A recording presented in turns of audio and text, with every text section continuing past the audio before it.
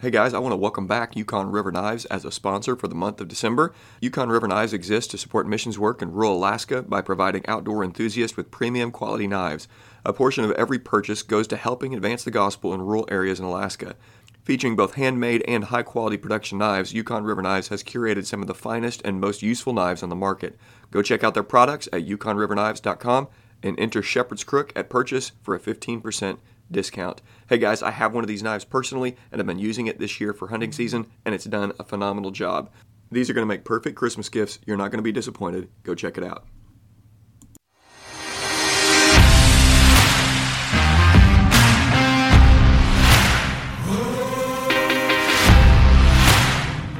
Welcome to the Shepherd's Crook podcast. The Shepherd's Crook exists to provide care, counsel, and resources for pastors. You can get more information at theshepherdscrook.co. My name is Jared Sparks, and I'm a pastor coming alongside other pastors, reminding them of the chief pastor.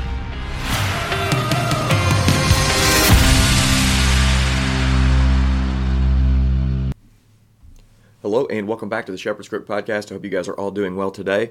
We're going to be talking about nationalism and evangelism, and we're going to connect some dots today. And I hope this will be helpful for you, pastor, as you're listening in, and for everybody else that's listening in. Hopefully you can connect some dots as well. Let's go ahead and pray, ask for the Lord's help, and we're going to trust that He's going to give it. Let's pray. Father, we thank you for this time. I ask for blessing on this conversation. I pray you would help me to be clear, and you would help me to be concise and be helpful to the people that are listening. I trust that you're going to. It's in Jesus' name I pray. Amen. All right, before we get into this, I want to remind you of Yukon River Knives. We have a great deal going on with them right now. I'm so thankful for Jeremy McMorris and all he's doing, and the founder, Ron Stepp. They are Christian brothers, and they are making, in association with Owen Baker, a knife designer, a phenomenal legacy tradition of knives that are going to be in your pocket, on your belt, for a very, very long time. These are the kind of knives, they're premium. You're gonna pay some money for them, but they're going to be around. And you're going to be able to give these knives to your kids, grandkids, whoever down the line. And this has been my first year using this knife, and it did a great job as I was working in the field with it. I've cut up a couple deer with this. It's just done great. And so these are hunting knives that you can really use around the house if you needed to. I mean, the small game knife is small enough to be a everyday carry fixed blade knife if you would like, but it's also a nice enough blade to be able to, field dress a deer, elk, whatever you need to do.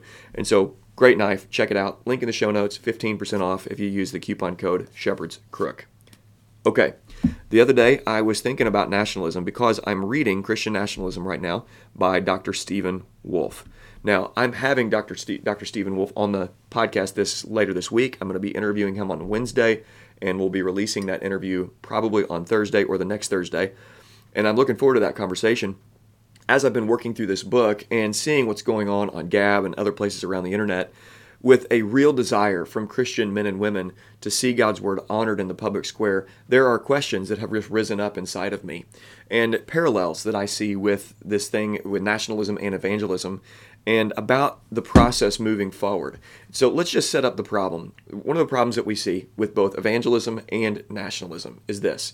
With evangelism first, you look out in the world and you see a bunch of non-Christians and you want them to become Christians. How do you go about that? With evangelism, differing people have differing answers on how to do that.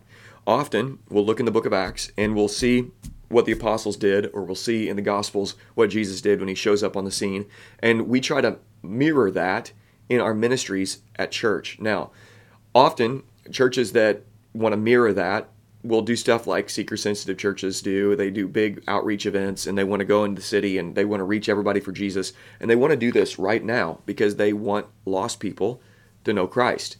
So they evangelize till they are blue in the face. They do outreach groups. They're always busy doing something. They just want people to know the Lord. That's at least the stated motivation.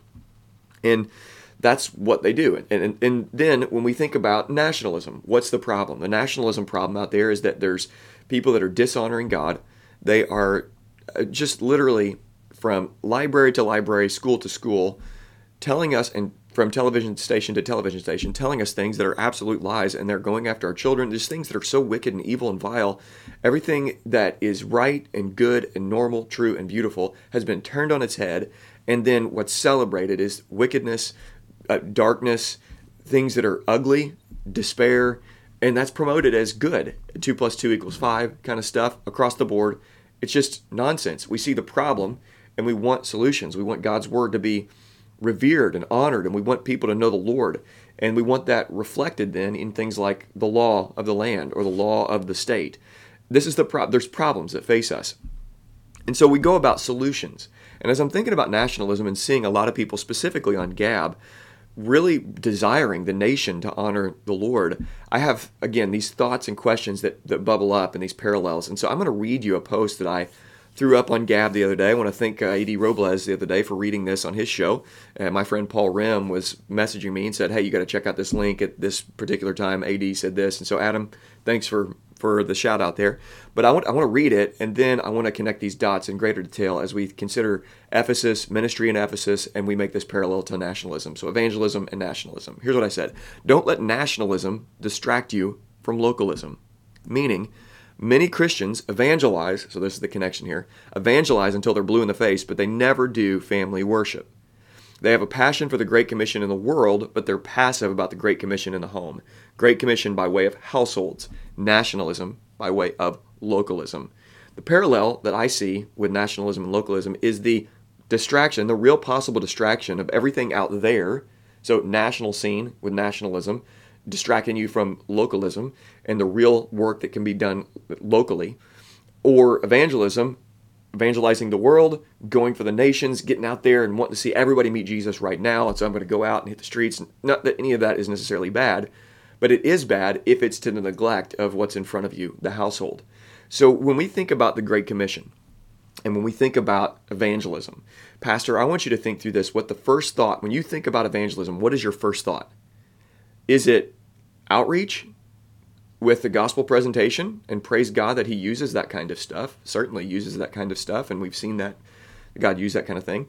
But if that's your first thought about evangelism, going out and hit the streets, going out and do one-on-one evangelism, going out and telling people, or even empowering your people to go out into the city and go out into the workforce, and who are their spheres of influence, and going out into their spheres of influence and telling them about Jesus, all important things. But if your first thought is that when it comes to evangelism, I think you're missing the mark. I really do. Often what happens when we get into the book of Acts and we think about how do we evangelize the world, and one of the things that Toby Sumter says I think is really helpful, he talks about evangelism by way of riot. We see that through the book of Acts. There's just riots everywhere, and Ephesus is a good example of that, of a literal riot going on. And they're about to be charged with an insurrection, and so they have to stop, and they say, go home. There's all this stuff going on because there were so many people meeting Christ, meeting Jesus, and abandoning their idolatry that the whole economy in the city is turned up on its head. And this is how the gospel can really change a city, is so many people become Christians that the city itself has changed, and the economy of the city has changed. That's what we need, by the way, in America, is we need revival. That's exactly what we need. What we see in Ephesus is this revival happened. People meet Jesus. You see this revival by way of riot, or evangelism by way of riot. But we stop there, and we stop to consider, what did evangelism look like for the church in Ephesus after Paul leaves, after the riot, when the church is established, when Timothy is an elder there?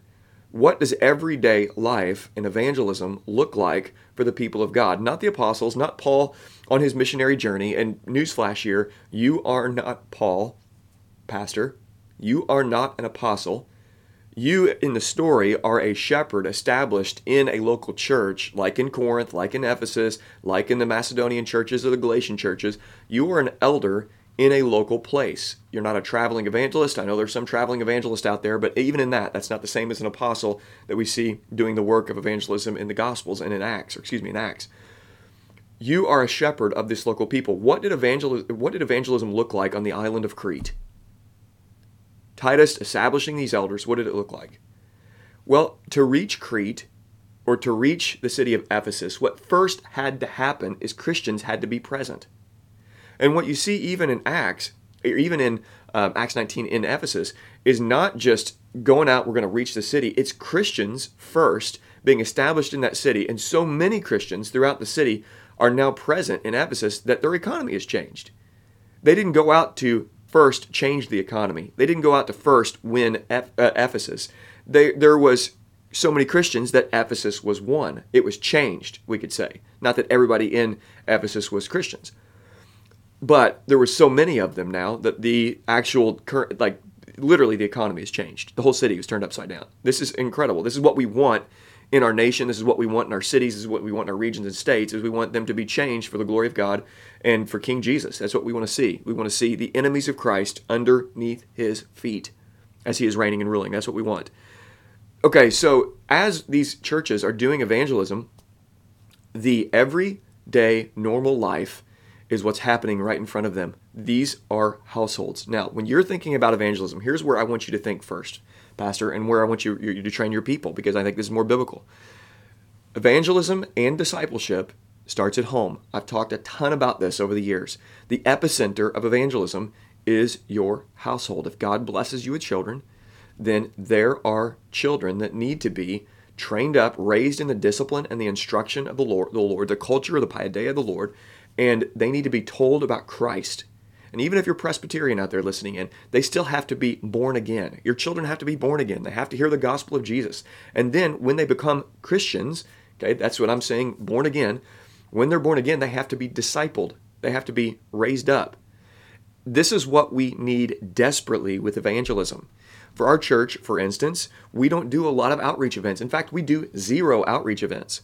We recognize that there are non-believers around, but what we're expecting is that our fathers, as they're doing family worship at home, as our mothers are being the helper to the husbands, we are training up our children, raising them up the way God would have us, and by the grace of God, we're expecting every single one of our children that are being raised right now in our church to become Christians, and then for them one day to grow up or be sent out, hopefully be local, be a part of the church, and then they're going to raise up their children, our grandchildren, and they're going to watch them trust in Christ as well and follow Christ as well and care about his law. This is what we're expecting, evangelism by way of household. So what we don't want to do is be distracted by everybody in the city of Carbondale, and it would be easy to do that. And it doesn't mean that we don't go tell people about Jesus. It doesn't mean we have to go, we are going to the murder mills, we're doing that kind of ministry. But we can't let the lost people in Carbondale that don't know Jesus distract us from our households. Now, think nationalism. Do you love America? Well, I love old America. Not this new America is really shameful. It's embarrassing what we're projecting to the world. It's absolutely atrocious. And I want you to think more state level, more local level, instead of thinking first national level, because as you think about nationalism, I'm reading this book, Christian Nationalism, the practicals of and the ins and outs of how is this ever accomplished? Well, the prerequisite for any of this is you actually have to have Christians in every sphere of life. You actually have to have Christians. That's not just Christians in name only, but Christians who love God, that are actually born again, they're circumcised of heart, they know Jesus and walk with him, they love God's word, they're training up their children and grandchildren, and they're doing what God had called them to do in a local church, and then when they walk out in the world, they're honoring the Lord with the word as well, and they're loving people and serving people and wielding the power that God gave them for his glory and honor. So here's the whole thing. Christian nationalism can distract you from Christian localism in the same way that evangelism of the world can distract you from evangelism in your home. And I want you to be thinking about this. Your local area, how can you build a Christian localism where you are? Where God's word is revered and loved? Who can run for mayor? How can you get more Christians within your city? And you pray and trust that the Lord is going to do a work. And as you're taking localism seriously, in time, what ends up happening? Well, let's trust that God's going to work in time, and as your children grow up, your church is going to grow, and God is going to work there. There's going to be more Christians in your region, and as there's more Christians, well, then there can be more Christian influence in the public square. But the prerequisite is more Christians. There has to be revival. There has to be a long-term vision of more Christians locally and more Christians nationally, and that happens by taking things seriously that are right in front of you. And so, Pastor, train your people to open their eyes to what's in front of them, what has God entrusted you with, and then trust that as you're doing this slow work of everyday evangelism and discipleship, the fruit of that is going to be local care, more Christians local, and national care, and more Christians national. We're going to care more and more about what God has to say, and God is going to be honored. We're going to trust that God is going to do the work and that the kingdom of God is going to spread. Think local. Think households. And then commit to that and trust God to bless the work of your hands.